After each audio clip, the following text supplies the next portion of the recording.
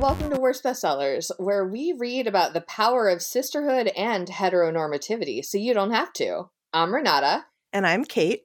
And for this episode, we read Practical Magic by Alice Hoffman. Joining us to discuss this witchy classic is Lily Sparks, author of the Teen Killer series and upcoming book, The Merciless King of Moor High. Hi, Lily. Hello. Hi, very happy to be here. Yeah, welcome back to the podcast. It's a thrill. Happy October. Yes, Yeah. spooky season. This is a genuine question because I hadn't seen anything about it. Tell me more about The Merciless King of Moor High. That's a really good title. Oh, I'm so glad you asked. That is my that's my next the book coming up in April 2024. Okay, I'll mark your calendar. It's kind of a departure from the Teen Killers Club series. It's also YA, but it's about these two schools that have kind of gone through an apocalyptic happening where all the adults in town have morphed into these like giant corpse monsters overnight. Oh no. So the schools have kind of like been isolated, and one has like totally barricaded itself and the other one has kind of figured out how to kill these monsters. And then after a year, they kind of cross paths and they have to start sort of working together and figuring out how their two different societies with all these different belief systems can kind of mesh and if they can save the town together. So it's kind of like a neo-feudal apocalyptic fantasy, but like fun. Okay. You tell me where to shelve that. I'm scared but intrigued.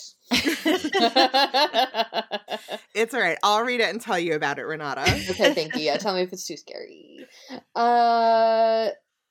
Cool. Well, yes, welcome back, Lily. And before we get too deep into talking about the book and get distracted, I want to say up front, this is, of course, a book that has an iconic movie adaptation.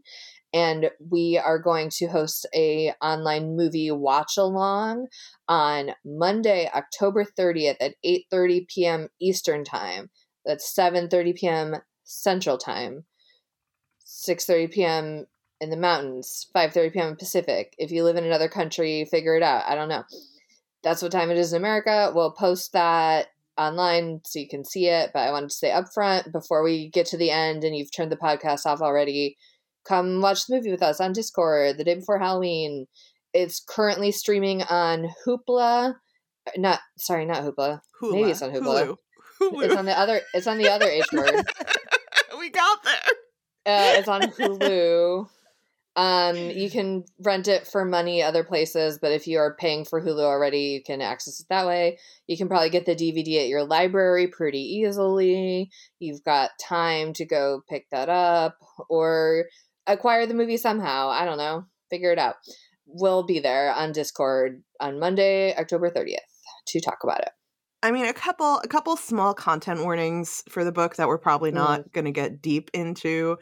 But it does, if you're unfamiliar with the source material, it does deal with the death of parents. It does kind of obliquely deal with domestic violence and sexual assault. I imagine we're not going to get deep into that. The book doesn't even get deep into it, but just FYI. Yeah. And death of a boyfriend, but who cares? Yes.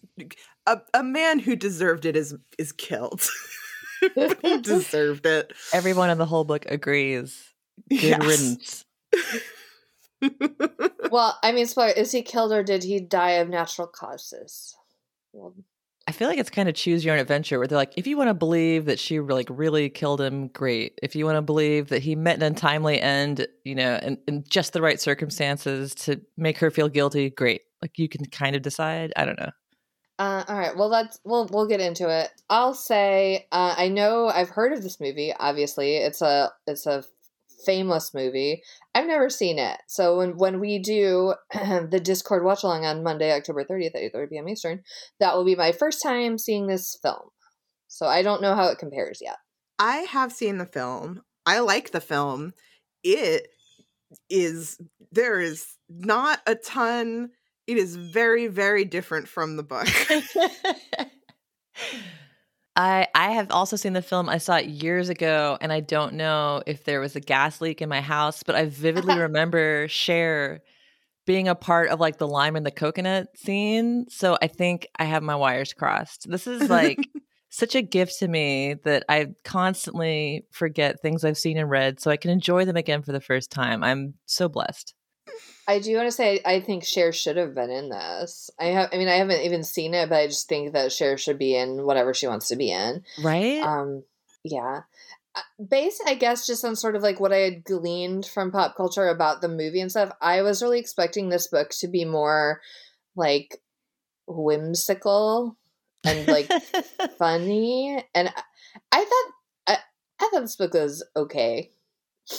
I know that the movie inspires passionate responses in people, and I'm basing this almost completely on a tag sale where I used to live up in the mountains, where someone had hand painted like a 4-foot tall oil painting of the one sheet, the poster of Practical Magic. Oh. But they had it up for sale. So I don't know if the person who felt so moved to make that painting fell out of love with the book or was taken by magic. I don't know. But people feel passionately about this movie, but when it first came out, it like flopped. And like they had built a house in the Pacific Northwest, and it had like really big names, and like This Kiss is on the soundtrack, so they laid out for the soundtrack for like music licensing. Wow. But the movie just like flopped at the box office. But it's had a second life as being one of like 3 Halloween movies, right? Like there's not a lot of Halloween movies that don't involve blood spatter, for like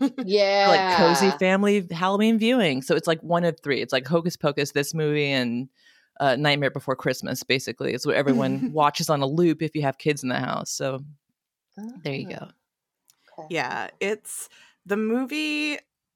I would say there are parts of it that are more whimsical, but like spoiler alert, this man who was bad to me, I killed him maybe, or maybe he died, we'll never know, we need to bury him in the garden, is still the main plot line.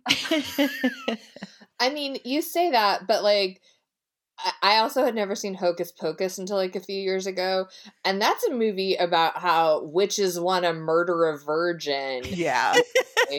So that's a fun, whimsical family movie. So I think this could be more whimsical if it tried. Yeah, there's definitely like parts of it, like they really play up the magic, I think, a little bit more. Yeah, because that's another complaint. I'll say I have complaints about this book. Magic is in the title, and it's not that magical. Frankly, it's not that practical either. It's not that practical. It's not that magical. It's built on a foundation of lies. And I will say, like, I really like this kind of like urban fantasy, like real world adjacent fantasy. That's it. That's my jam, and that's one of my favorite genres. And I because this book was what, 95, I think. I looked it up and then I forgot. 95. I was right. Don't doubt yourself, Renata. This book came out in 1995, and I think it may be like a lot of the books that I like that have come out since then maybe are kind of standing on the shoulders of this. Like, I have a sense that this was sort of like kind of an important building brick in this genre. But then for me to come back and read it in 2023, I'm like, I don't know. I don't love it.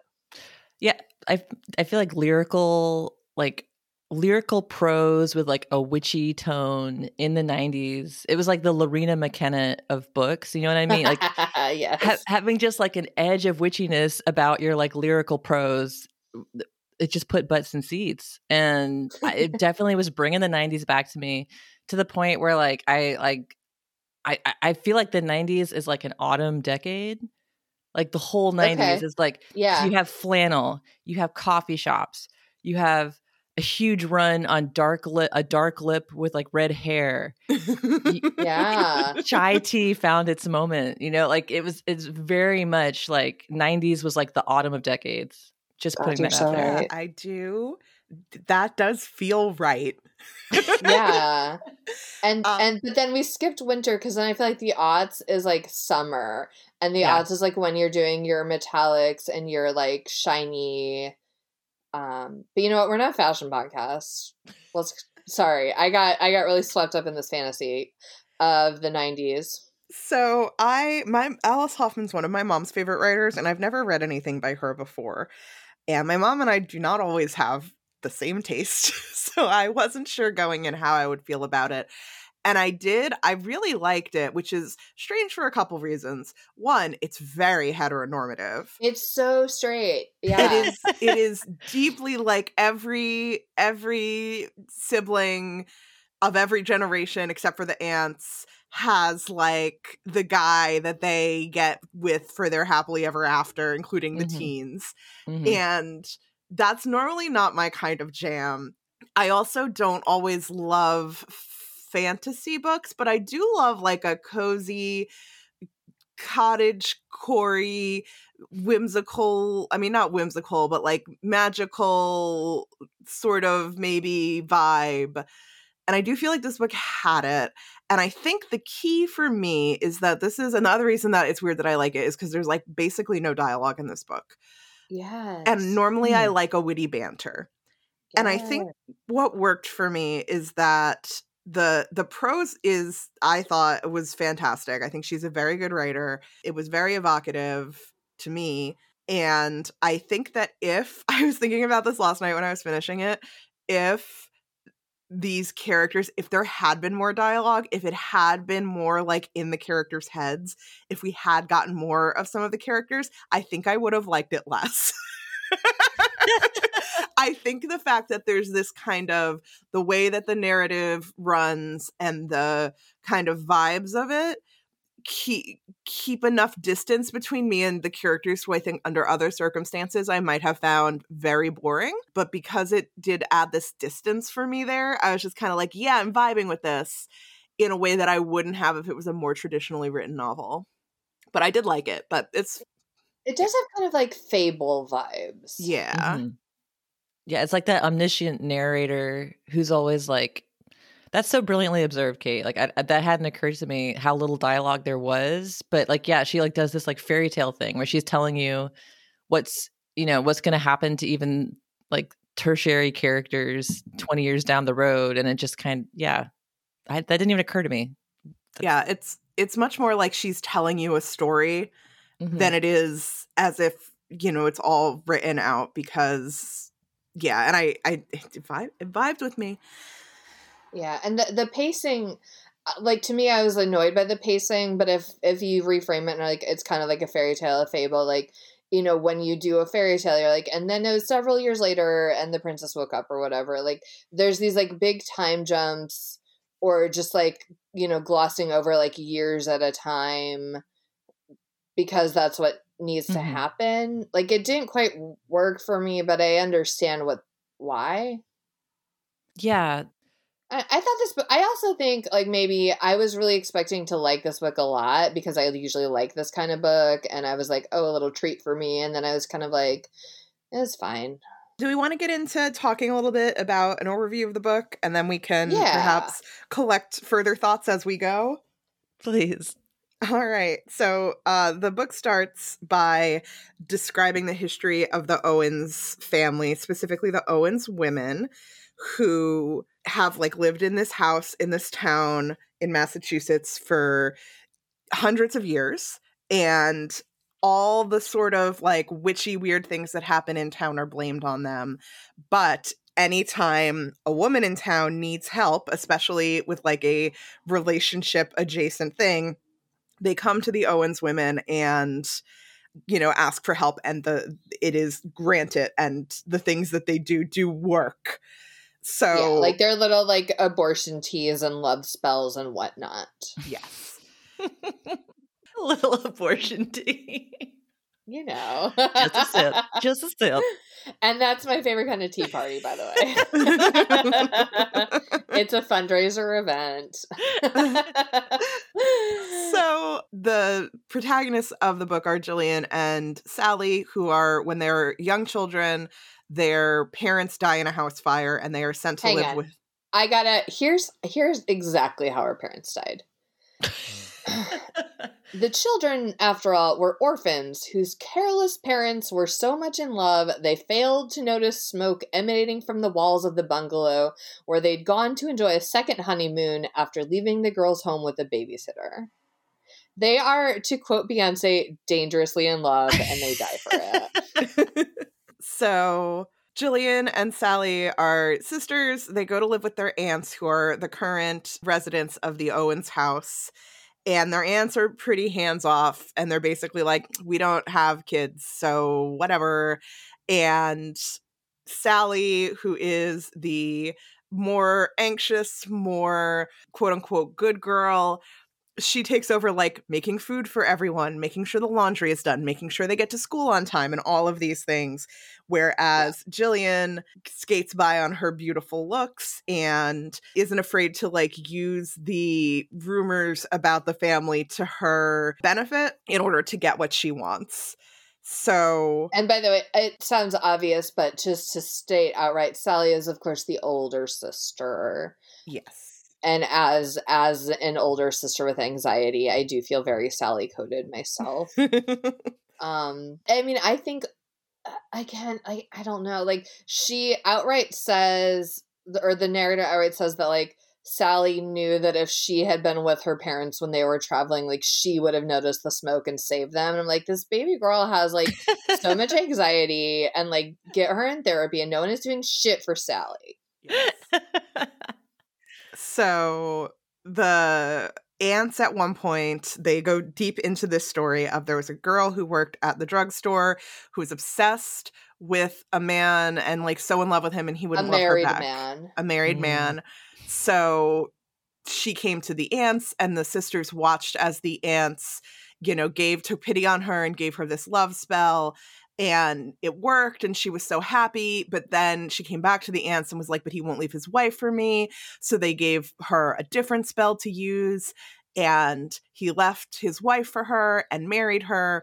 But then a few months later, she comes back again and is like, he won't leave me alone. He wants to spend all of his time with me. Like, he always wants to fuck. Like, I never get a moment's peace. Like, you need to make this stop. And the aunts are kind of like, she's like, I have internal damage from all the fucking. Yes. And the aunts are like, we told you that this could happen. Like, you knew the consequences. You did it anyway. Sorry. And so she one day comes back and corners the girls who are in the garden, yelling at them about like what their aunts did to her and blah, blah, blah, blah. So the aunts essentially like take her voice, and she can no longer speak.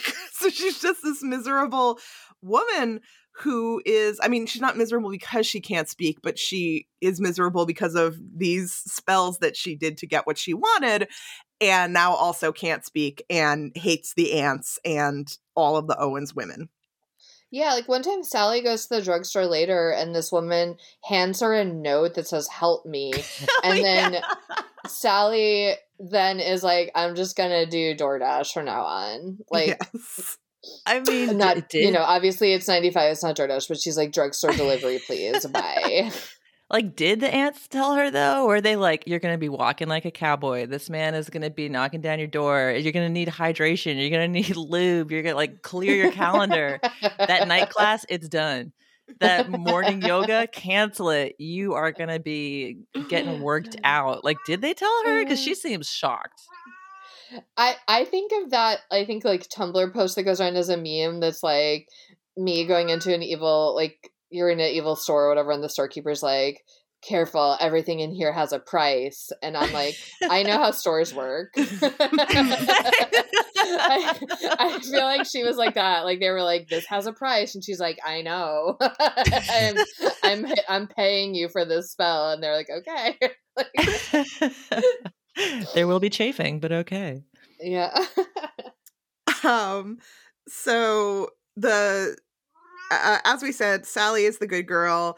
Jillian is the bad girl, and Jillian, as soon as she is able to, you know, she dates all sorts of boys. Sally is not interested in that. She is a little afraid of love due to what she has seen happen to the women who come to her aunts.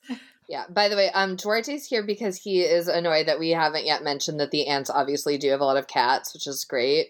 Best part of the book, obviously. Yeah. I pulled a couple quotes to summarize the girls. Yeah, that's right, Duarte. There's so many cats in this book. Jillian broke hearts the way other people broke kindling for firewood. Which I like Kate said, like this book has really like evocative, like good, just nice little phrases. And then meanwhile, the aunts tried to encourage Sally not to be so good. Goodness, in their opinion, was not a virtue. It's not a virtue, Duarte, but merely spinelessness and fear disguised as humility. The aunts believe there are more important things to worry about than dust bunnies under the beds or fallen leaves piling up on the porch. I support them all. So while Jillian, gets married right out of school and leaves immediately and is like, I'm never coming back, Sally stays home and she continues to take care of the aunts and the house, and then meets the man who works at the hardware store, whose name is Michael, and falls like super in love with him. And they are super devoted. They move into the house with the aunts. They move into like the upper part of the house, and the community loves them. And Michael is so chill about like all of the women who come to the aunts for help and all of the witchy things going on at the house. And then one day they see an omen that the aunts see an omen that Michael's going to die. The Death Watch Beetle. Yes. In between the marriage and the Death Watch Beetle, they have 2 children, Antonia and Kylie. Yes. But the aunts see the Death Watch Beetle. Sally does not want to accept that he is going to die. And he does get hit by a car and she like loses it. And as Renata said, she has 2 children with Michael, Antonia and Kylie, and the aunts basically take over care of the 2 girls because she spends about a year just in her grief. Bed grieving. Yeah. Again, nobody in this book will get therapy for Sally. Yeah. So she finally starts to come out of her grief and takes a walk and sees her aunts and the kids at the park and sees that the bullying from her generation is continuing with her daughters, and she doesn't want that. So she decides to bullying, take her- meaning everybody in town is like, oh, the Owens girls are weird, and so her kids are being like bullied specifically for being like weird Owens girls. Yes. So she takes her daughters and is like, I'm moving away from here, and moves away to New York. She gets a job working in the school system in this town. She, settles her girls in. She's having a really good life. Her daughters are growing up in a similar dynamic to her and Jillian, where Antonia and Kylie like just do not get along. They bicker. They are super different from each other. They're not good friends. But, they're teens, so it is what it is. They settle into their lives. And then one day, Jillian shows up, knocking at the door in the middle of the night, and she has bad news. She has done a Goodbye Earl. Yes. She has done a Goodbye Earl on this man that she was living with, Jimmy, who, by all accounts, is a bad guy. He was selling drugs and did sell tainted drugs to teens that killed them. And he was abusive. And he was just a bad person all around. He's a bit of a bad boy. Yeah.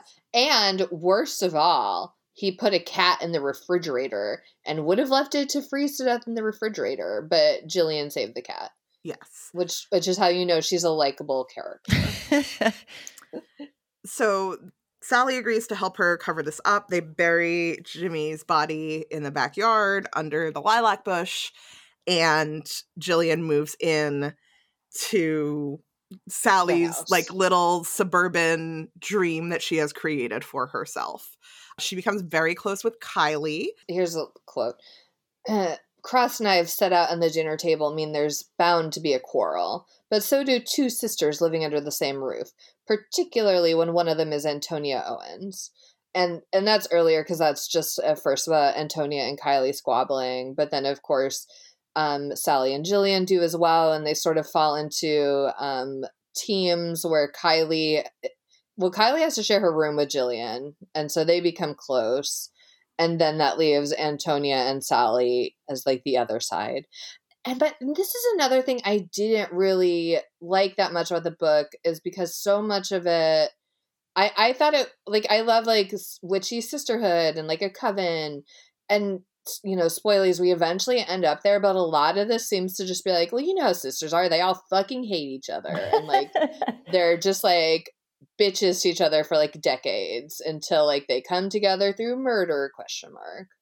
As I will say, as someone who has a very contentious relationship with my own sibling, I did find that part relatable. That's, yeah.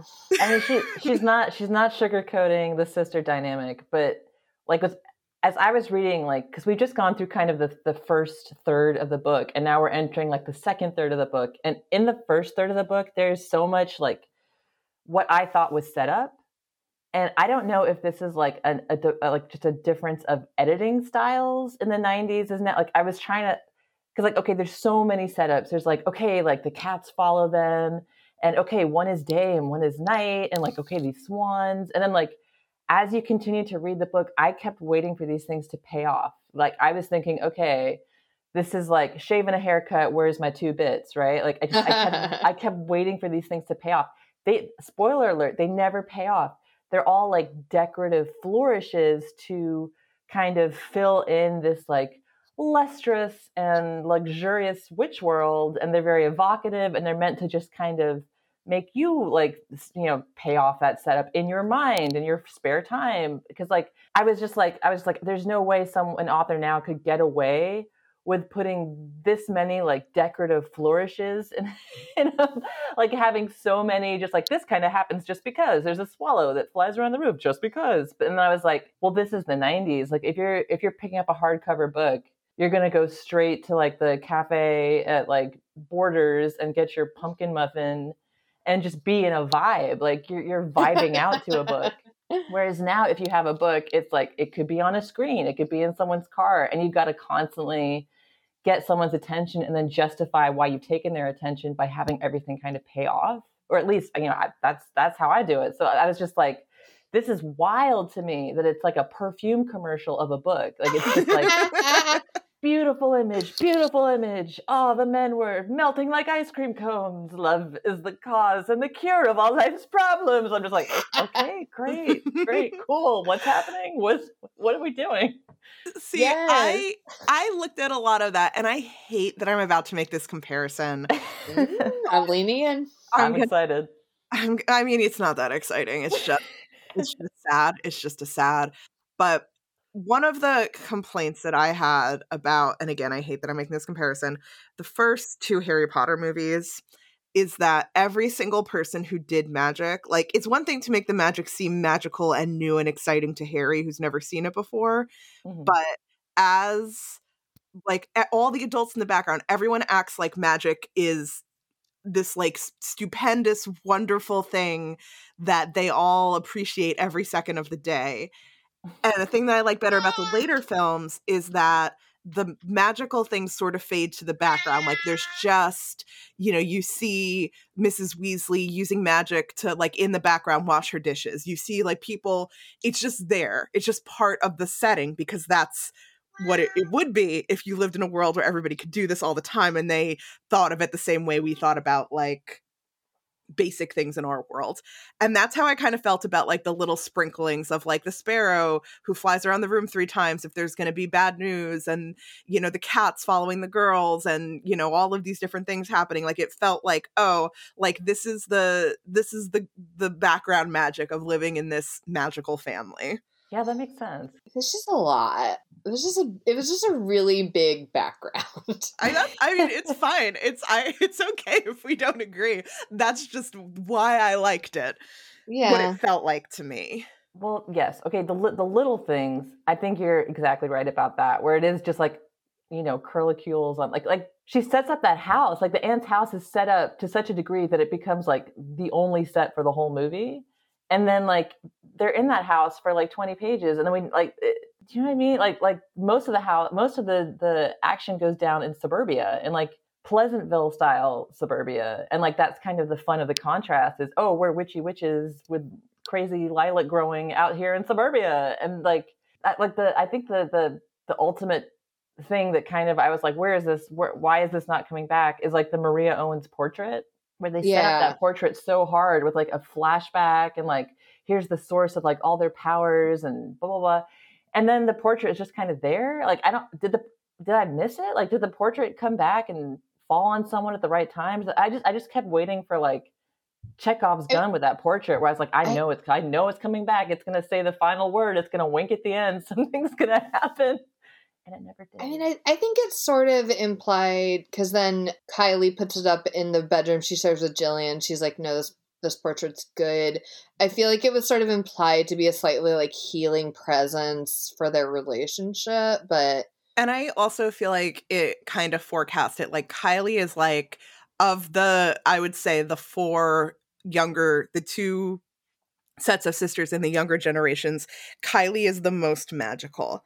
Like, Kylie can see and interact with the magic in the world much more easily than, like, at one point when Jimmy's body is infecting their yard, she's like, can't you see it? And she points it out, and I think it's Sally is like, oh my god, you're right, like, she has to focus on it and look for it, but she sees it, whereas Kylie can see it the whole time.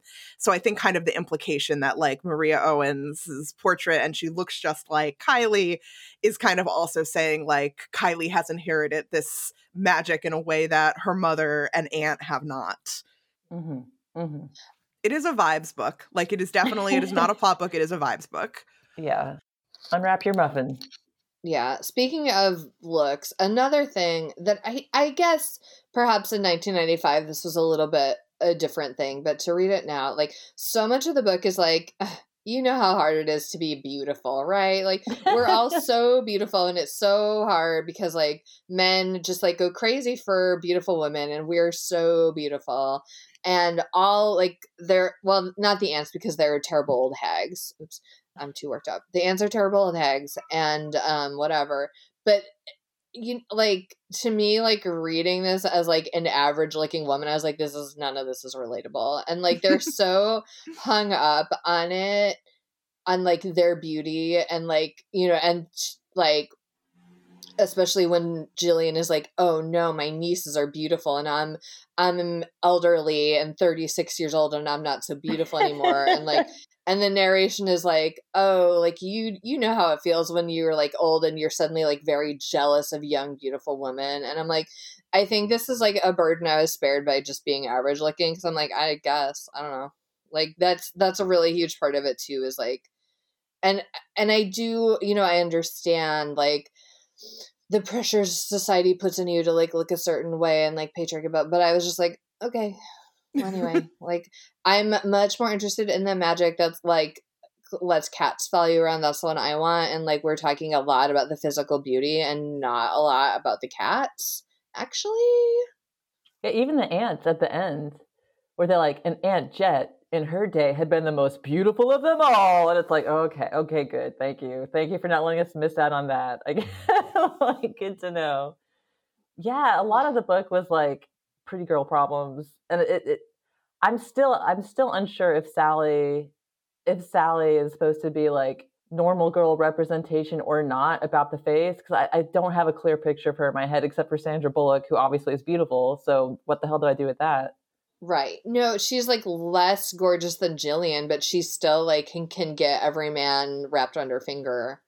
Yeah, it's a book about like being beautiful and making men fall in love with you, and not very much about making cats follow you around town. And that, to me, that's not the ratio I want. So just to continue with the book, so they Fine. As time goes on, the lilacs are starting to grow like wildly, and as we were saying, Kylie can see things that other people can't, and she sees that Jimmy's ghost, like, the house just feels oppressive and everyone's miserable and they can't figure out why. And Kylie says, there's a ghost out there. There's a ghost of a man, and he's a bad man, and he's told me these things. And they're like, oh shit. So Sally destroys the lilacs, and Jillian starts dating a teacher at the school whose name is Ben Fry, and he is a science teacher, and it makes her interested in science. So she starts also reading first the girls' science textbooks, and then taking science books out of the library to learn more. And because that's the only way to get women in STEM, am I right, ladies? If you start dating a scientist. As time goes on, Kylie and her friend Gideon, there's all of these kind of interpersonal relationships between all of the characters, the girls, their prospective love interests, everything. But the point for the plot reasons is that Kylie discovers a ring that is caked in mud, and she doesn't think very much of it. And she kind of puts it in a little, dish that is in the kitchen as she is going out to meet a friend. And it is, in fact, Jimmy's ring that has come up in the yard from his corpse. And as the summer is wearing on, Sally and her kids are getting ready to go to visit the aunts, as they do every summer in August. But before we do this, I just want to circle back real quick. So the friend that Kylie wants to meet, like her only friend is this boy named Gideon. And here's just a little quote about that. Kylie is the only person on earth who seems able to tolerate Gideon. His mother, Jeannie Barnes, went into therapy 2 weeks after he was born. That's how difficult he was and continues to be. Which, first of all, very harsh on a baby. Second of all, people in this book do know about therapy, just no one will get it for Sally. Also, Sally, around this part, and also after, like, she keeps having what really sounds like a panic attack. She's like, I'm having these heart palpitations and my chest is tight and I can't breathe. And they're like, oh, it's because you're in love. And I'm like, baby, you're having a panic attack. I mean, in defense of the book, which I know I am alone on this island, they do tell her she's having a panic attack at one point. At one point, but then it's not.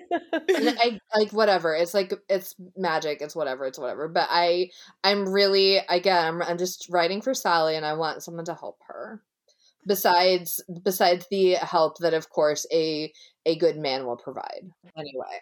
There is a man named Gary who shows up, who works with the Attorney General's office in Arizona, who is looking for Jimmy and finds a letter that Sally wrote to Jillian that, shows up and gets an address off of it. And while reading the letter, feels like a deep kinship with the person who wrote it, who is, of course, Sally, and heads out to Sally's house and questions her and Jillian about Jimmy, especially because Jillian did use Jimmy's car to drive from Arizona to New York. So Jimmy's car is sitting out there on the street in front of Sally's house. And when he arrives and starts questioning them, Sally is immediately taken by him and feels like she can't lie to him. Okay, so this is where the book jumped the shark for me. And I was with you on loving this book island. Like I was like, okay, things aren't paying off, but it's a vibe. Here's my pumpkin muffin. I'm going to make a babka. Great. All day. We're loving life.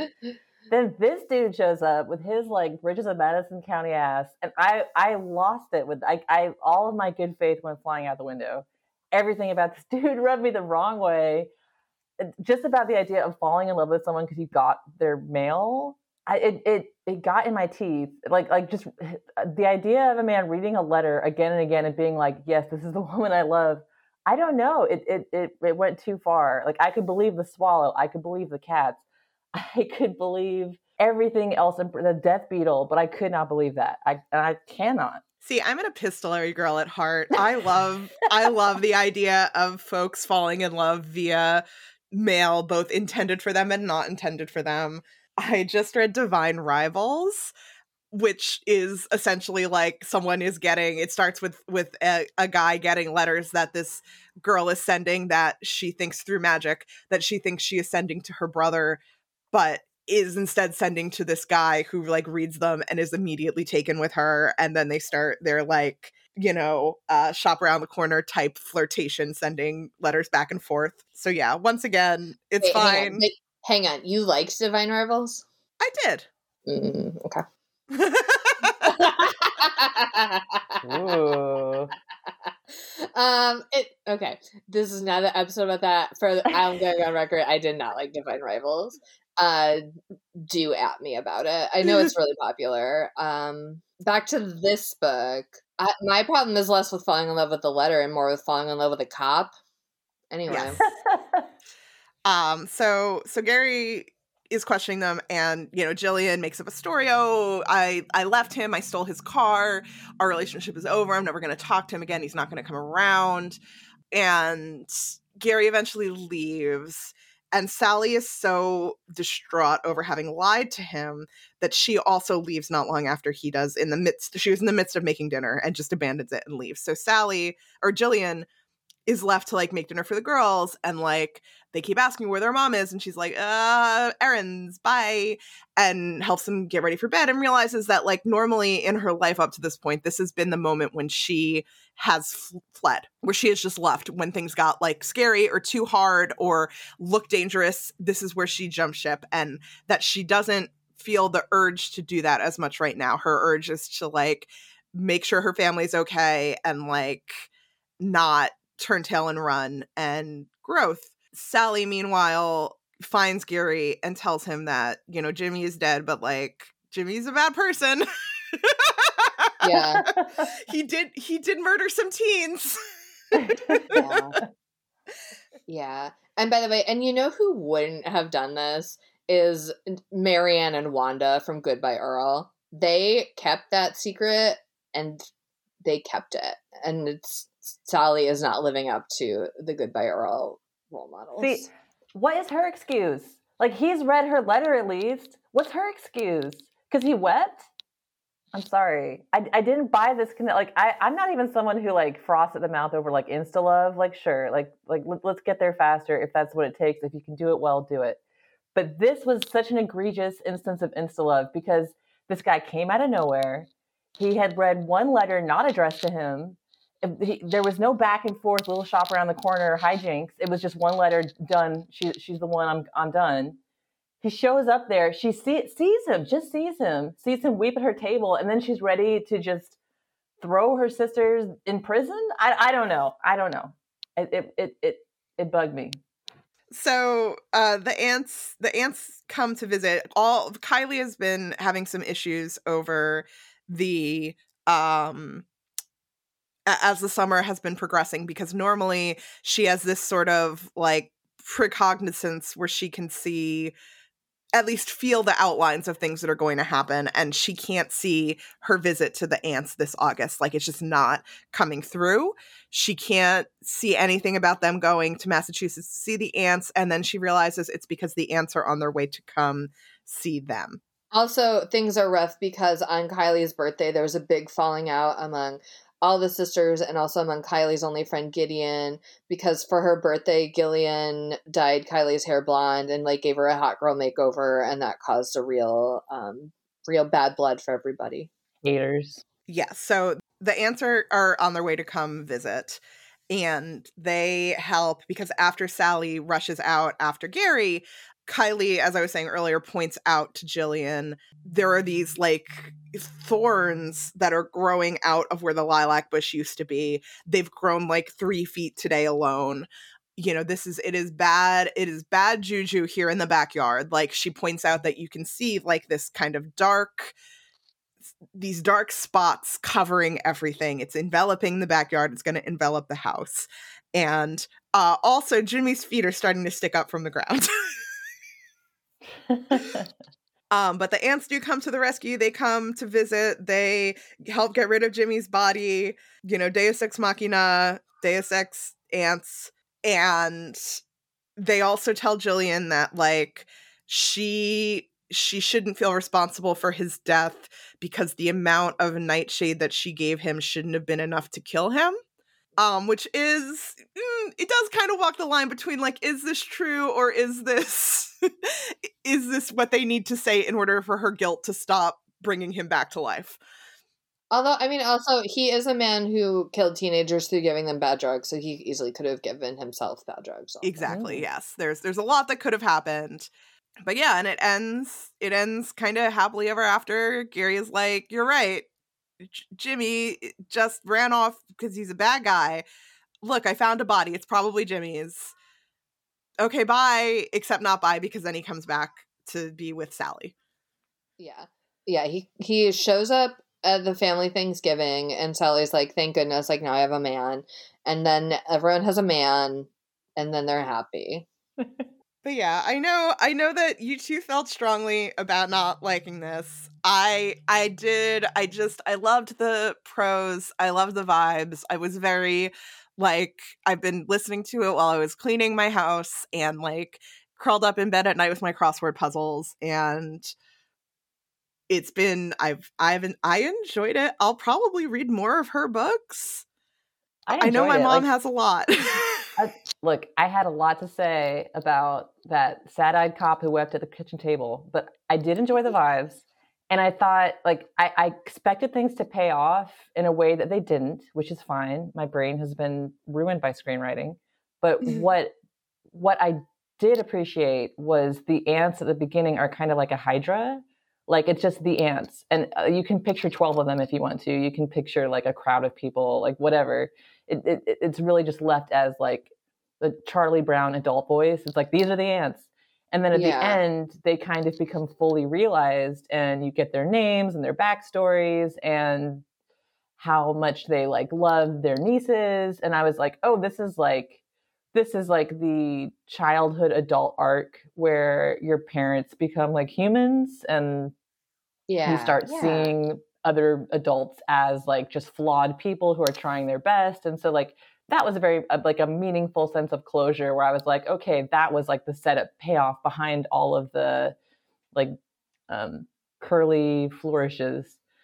But yeah, I think I have just been like so trained to look for setup and payoffs that I kept like it gave me a little bit of just like Chekhov's gun where I was like, where's the swallow? Where's the portrait? Where's the Yeah, I also think strong dislike is like an overstatement. To me at Practical Magica, I'm like, I'm not mad, I'm just disappointed. Like it was perfectly fine to read. Like I did enjoy the vibes. I enjoyed it as I was going along. I think I just really was like, fuck yeah. Like I was expecting to love it. And then I was like, oh, it was fine. And I think maybe you came in expecting maybe to dislike it, and then you were like, oh, I like it. Like, I don't know, I feel like the expectations have played into it. That's also probably true. Like I said, my mom and I don't always have the same book taste. And so I wasn't sure what to expect, but yeah. She did recently read The Hate You Give on recommendation from a friend. And was like, when I was at home last, she was like, oh my God, have you read this? It's incredible. And I'm like, yeah, I read it when it came out like several years ago. Oh, that's good. It's a very popular book. But it's good she liked it. Yes. Like, don't get me wrong, I wasn't afraid that she wouldn't like it for like weird racist reasons, but you know, she doesn't read a lot of YA, and also like to tell all the books to take The Hate You Give and be like, have you heard of this? I'm like, yes. Yeah.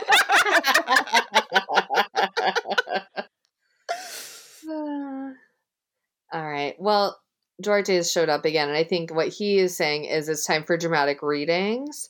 And I'm going to start, and I am going to give, oh my goodness, I'm going to give you this cat content that you crave it and Duarte craves it.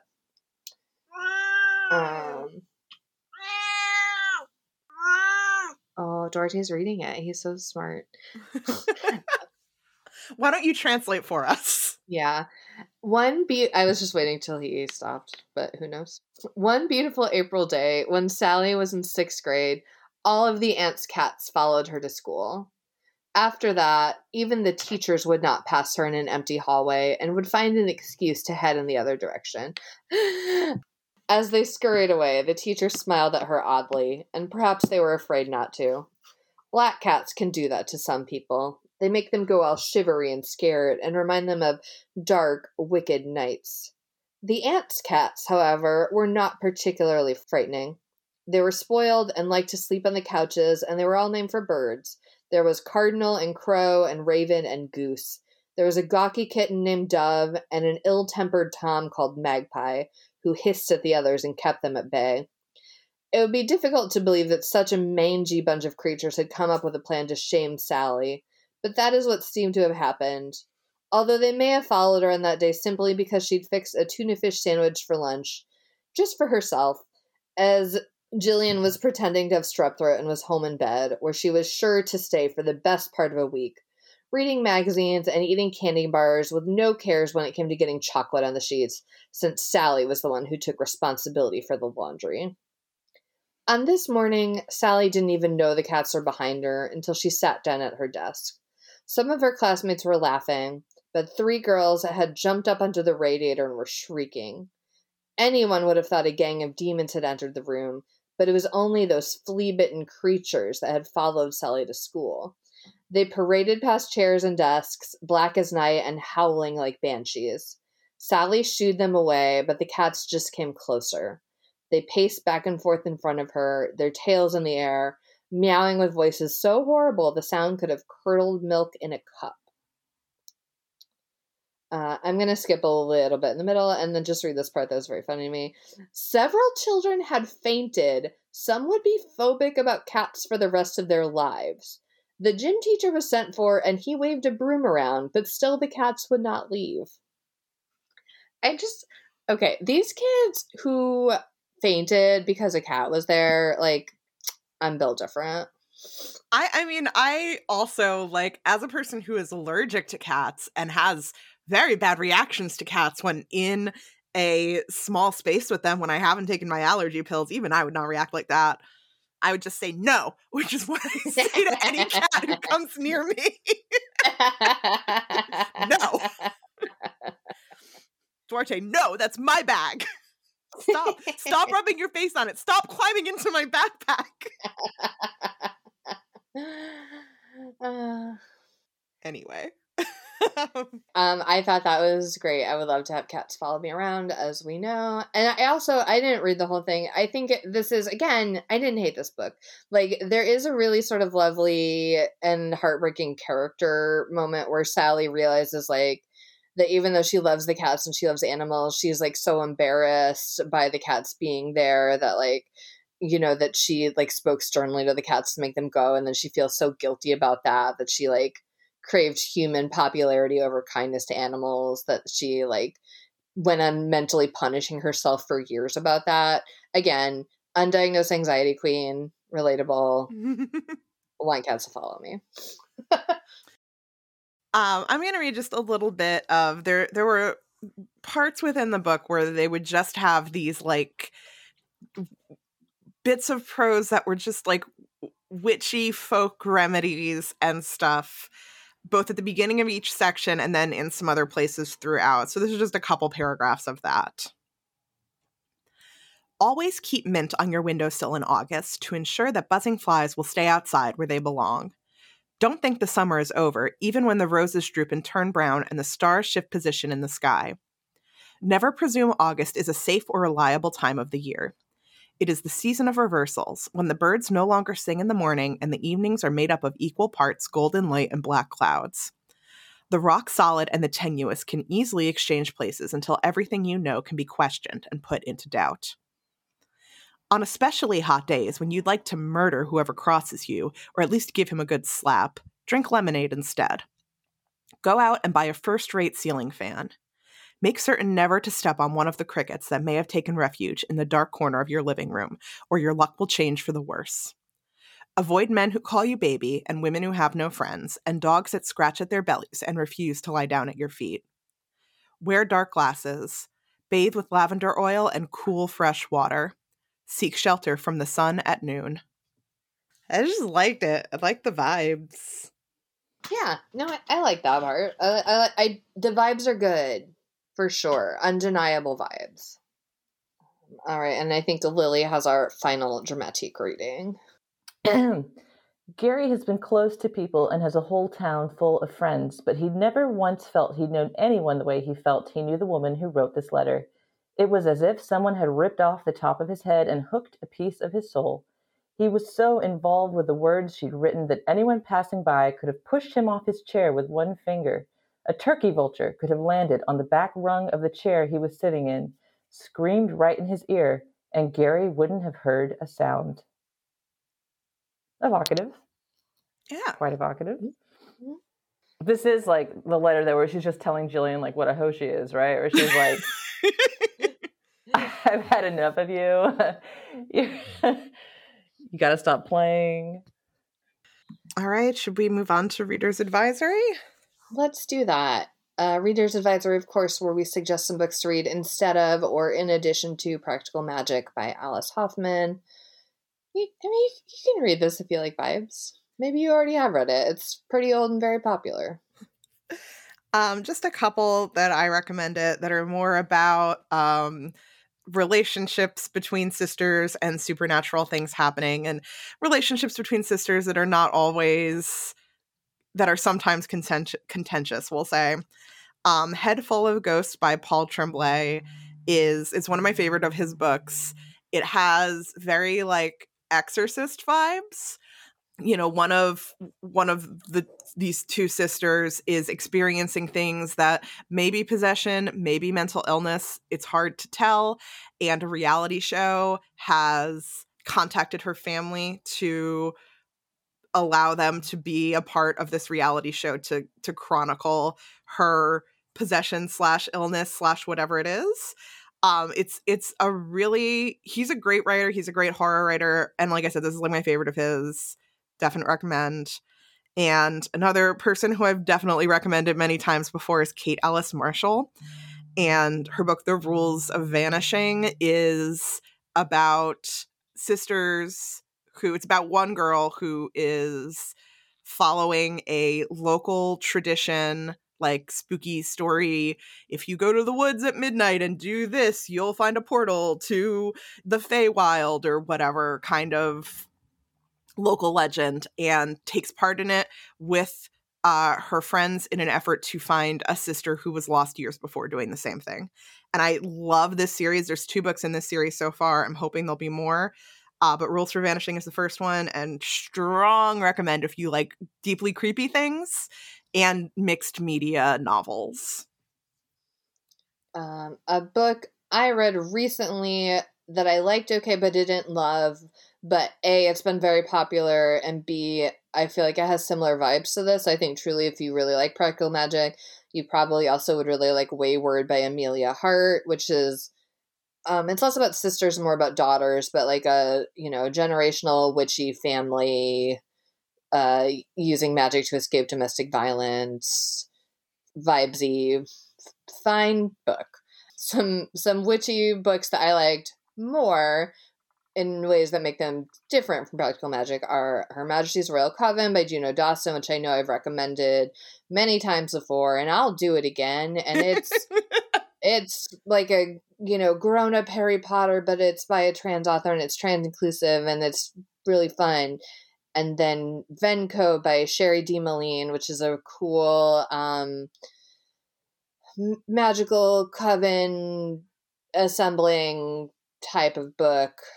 And then Siren Queen by Nevo, which is a little more vibesy, historical fiction in a kind of magical reality where like old Hollywood of like the 30s and 40s was more magical in kind of a spooky way. And like if you become a really big star, you like literally go and be a star in the sky. And the main character is this Asian American starlet who always has to play these like monstrous roles, and then she like makes that work for her. It's a really cool magical book with vibes that are somehow similar to practical magic while also being totally different from practical magic. How about you, Lily? What would you recommend? Well, I'm immediately going to search out the Mermaids novel by Patty Dan, because I feel like that's what I conflated in my mind with the practical magic movie, is Cher and Mermaids with Winona Ryder. And that's based on a novel, which seems to have the same thesis statement as this, where it's like, ladies in the house, best thing, worst thing. I wanted to also suggest the YA novel, The Nature of Witches by Rachel Griffin. It's kind of like witches drawing their powers from nature in a time of climate change. So it's like an interesting contemporary twist to the fan favorite genre. A Discovery of Witches, I think, is pretty well known, but I recommended it to a power reader friend who like inhaled the whole series in a week and still brings it up every time I see her and just loved it so much. So I feel like it has a similar vibe of like, but more so, like it has a similar vibe of practical magic of like ants in a house. We're going to have some cats in our lap and have a cup of tea, and then something fun's going to happen. Like, great. Love that vibe. And then like the book that I lean on the most when I'm trying to write in a witch adjacent area is Religion and the Decline of Magic, which is nonfiction, but it's fascinating. And it's about like 16th and 17th century witchcraft and what it meant and how it was used politically and how it intersected with like, you know, a lot of the people who were identified as witches or even identified as witches themselves were working in kind of like a religious area because of like how reliquaries worked and how like Catholicism at the time had almost like a tangible. Anyway, I'm going on. It's a great book. Check it out. All right, that sounds cool. Also, Kate, did we read Discovery of Witches for the podcast? I believe so. I feel like we did. I'm pretty sure we did. Just a note for listeners, if you maybe don't know if you want to read it or not, I'm pretty sure we did an episode about it. Yeah, I think you guys did. I think that's why I read it, and I think that's why I recommended it to my friend. So, all right. Oh, fuck yeah, we're influencers by proxy. Yeah, excellent. I'm having my own like breakfast at Tiffany's where we're like, if I recall, I think we both kind of liked it. I don't remember at all. All I know is that my dad, that is his current TV obsession. Oh. Because we talked about how the show is different, and the book was a lot about the horny bundling. Yeah, we did read this. Yeah, when I went home most recently, my dad was like, "Oh, have you heard about this show?" I was like, "No, but I think I read the book for the podcast." We've read too many books, and it's really you just you have to delete some stuff to like keep your storage available up there. Yes. Okay, let's well we'll have all of these and maybe some other suggestions up on our website worstbestsellers.com, and also again shout out to Lily's books. They're not like this, but they're spooky fun books. I don't know, not spooky, scary, perfect for the fall. Yeah, they're thrillers, fall thriller, thrills and chills. I don't know what genres are. Read them.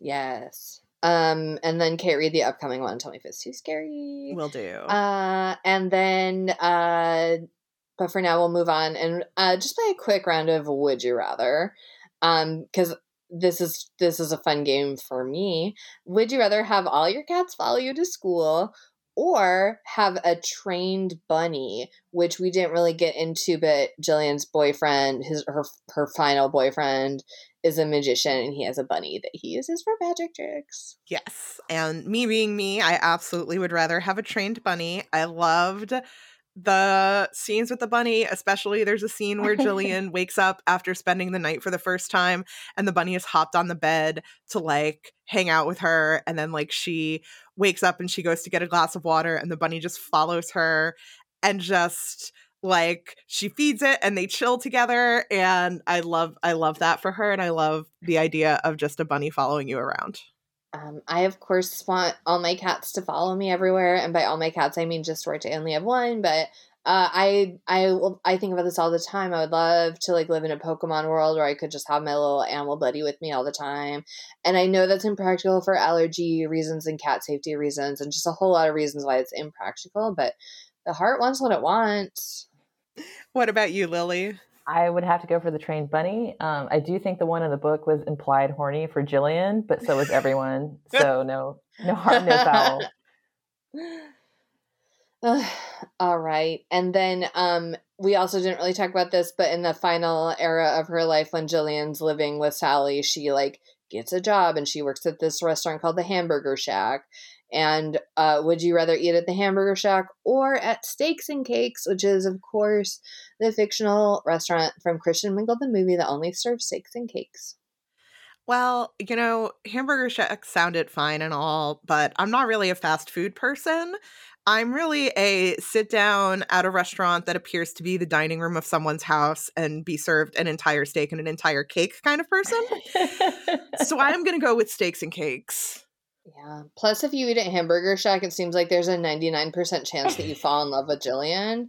And that seems like I don't really have time for that right now.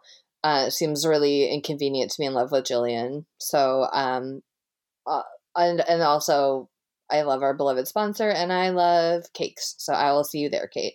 Excellent. How about you, Lily? Yeah, the Hamburger Shack is wall-to-wall horny teens who are just there to watch Jillian. That is established canonically in the book. I don't need it. Don't want it. Don't get them around my burger. I would go straight to Steaks and Cakes. Get my usual carrot cake, rare steak, and eat them both at once. Yeah. God. And you could share the carrot cake with your trained bunny. My horny trained bunny. It's such a great time. Oh my God, perfect. Okay, I'll see you guys there. And while we're there sitting at a table over our cake, we can play a round of the rock, paper, snicked, our favorite game where Kate says who Dwayne The Rock Johnson would be if he were in this book, and I'll say who Wolverine would be if he were in this book, and Lily can choose which most enhances the book, or paper, which is to leave the book as is. So if Dwayne The Rock Johnson were in this book, he would be living in the Massachusetts town where the aunts and Sally and her first husband Michael grew up, and he would be out on the street the night of the drinking and driving incident that ends with Michael being struck by a car, and would in fact intervene before the drunk teens could strike Michael with their car, thus saving him, and kind of changing the book, having everyone kind of stick up in Massachusetts, having, you know, everything sort of stay surrounding the really cool witchy house that the aunts live in, and you know, maybe with The Rock in town, he would address some of the bullying in school and make life easier for Antonia and Kylie while in their little seaside town. I think if Wolverine were in this book, he would be like passing through the bar where Jillian was working out west, and where you know, Jimmy would hang out and be a dick and sell tainted drugs to teens or whatever. And I think maybe a bar fight would break out, whatever. It wouldn't take very much provocation at all for Wolverine to just like straight up kill Jimmy and stab him with his claws and then leave town.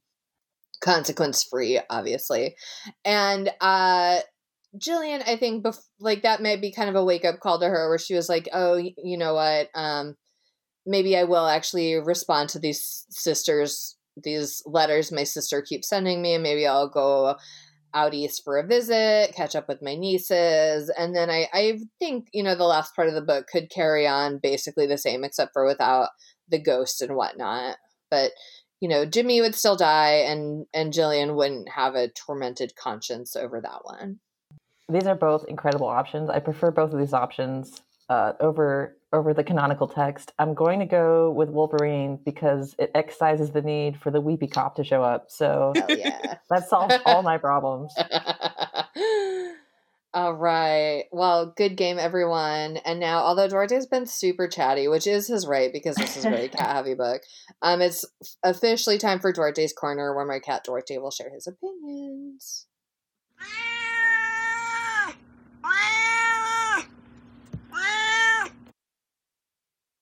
Okay, Duarte, I'm sorry I cut you off earlier. It just, like, you have been talking a lot. It wasn't really your turn yet. I do think it is weird that at the end of the book, they don't have any cats in their home, and I think it does end sort of abruptly with the implication that after Sally has, you know, had Gary arrive at Thanksgiving, that then it'll be a happy ever after for everyone. And I think we have to assume that will include acquiring more cats, like, just shortly after the final page. Yeah, I understand that you think that more cats in the second half of the book would really have livened things up for you. And, you know, while I do agree, like, the vibes in that house were pretty rancid towards the end there. So better to spare them that and have them show up once things chill out a little bit and there's no more dead guy haunting the house. Fair enough. Yeah. Well, Duarte, thanks as ever for your many opinions. And now, do any humans have any closing thoughts? I did still. I generally liked this. So, yeah. My closing thought is join us for a movie watch along on Monday, October 30th at 8:30 p.m. Eastern Time in the Worst Bestsellers Discord. And if you don't know where that is, we're about to tell you. But I just really wanted to remind you to come to it, please. Oh, there was a comment about the Snickers and the Toads. Oh my God, yes. That was cracking me up. In the document, I think it was, You said like something about the Clinton years, about Yeah. the frogs and the Snickers. That was killing me.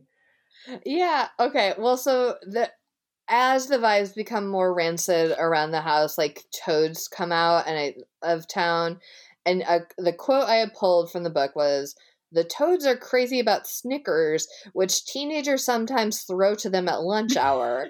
And I just said, "Wow, the Clinton years," because I really can't imagine teens having like spare Snickers bars to throw at toads. Like, eat your own Snickers. That's a delicious candy bar. It can't be. How big are these toads? They must be the size of berets. They were big, and they're getting bigger. We did know that from the book. I mean, toads don't have teeth. Yeah. Well, another evocative image. Yeah. Perfect for Halloween. Of a toad just chowing down on a Snickers. Swallowing a Snickers bar whole. Yeah, that's my closing. Your thought is my closing thought. Sorry. Thank you. And then like when there's a snake and it's eating a mouse, and you see like mouse outline and snake. This is a toad that is just like rectangle toad. He jumps over to eat the Snickers. He cannot jump away. He just kind of pulls himself away. Oh, good for them. All right. Well, if you would like to come talk to us on the internet, we're on Facebook and Instagram, and I'll say it, Blue Sky at Worst Bestsellers, spelled normally. Although on Blue Sky, it's like worstbestsellers.bsky.social or whatever the fuck. We're on it. We're also still somehow on Twitter at Worst Bestseller with no S, because the S was also eaten by a toad. And it's not going to go down smooth for the toad. We are available wherever you can get your podcasts, Spotify, Apple Podcast, Amazon, all of them. Please, if you find us at any of those places, take a moment to rate and review. When you rate and review, it moves us up on the charts and makes it easier for new people to find us. If you don't rate and review, we will make our weird ants do a kind of spell on you, and you won't like the results of that. We also have a Patreon available at patreon.com/worstbestsellers. Patreon is a service where you offer a small monthly recurring donation that goes to us to do things like keep our equipment up to date and keep our website running. And in return, there are things like stickers and postcards in the mail for you, and a bonus episode every month where we just talk about things that we're into. We also have merch available at linked from worstbestsellers.com, where you can click on merch and see all sorts of designs from our podcast to wear on your body. And finally, we do have a Discord, as Renata alluded to earlier. That is best found by going to worstbestsellers.com and clicking on the Discord link. And you can join us there on Monday, October 30th, to discuss Practical Magic and a watch along. Or you can join us there any other time to talk about whatever you would like, be it episodes or books or what you're reading or what you're writing or what you're watching on TV, or observations in the world that you would like to share with us. And finally, you can find me personally online at Renata Snacks. You can find me personally on Instagram and Blue Sky at 14 Across. And Lily, where can people find you? Oh, I have a site, sparkslily.com, and please add The Merciless King of Moor High to your Goodreads if you Goodread. Yes. Go ahead. I'll say it. Pre-order Merciless King of Moor High. It's too late. It's too late for us to promote pre-ordering the final Teen Killers Club book, but you can post-order it. You can just buy it. Yeah. Or get it from your library. It throbs and bleeds, according to Kirkus. And yeah, please do request at your library. And yeah, all my books should be at your library. If they're not, make some noise.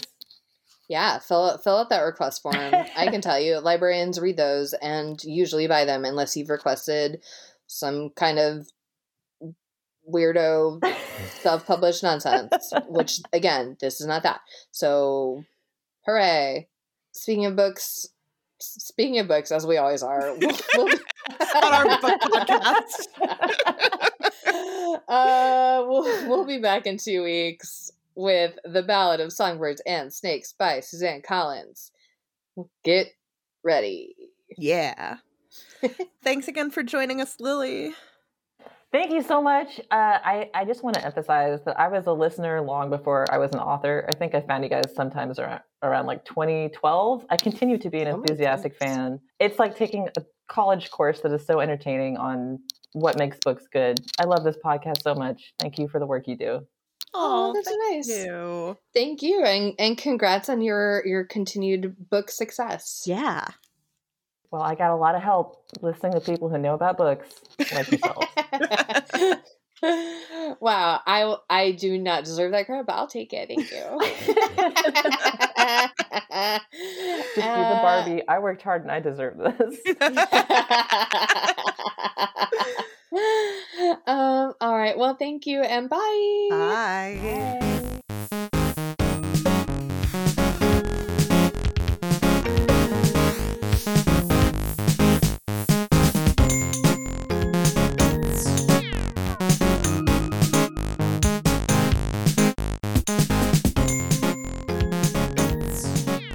I don't know if the microphone is picking up, but Duarte is just like headbutting the computer. I'm not stopping him because it's really cute.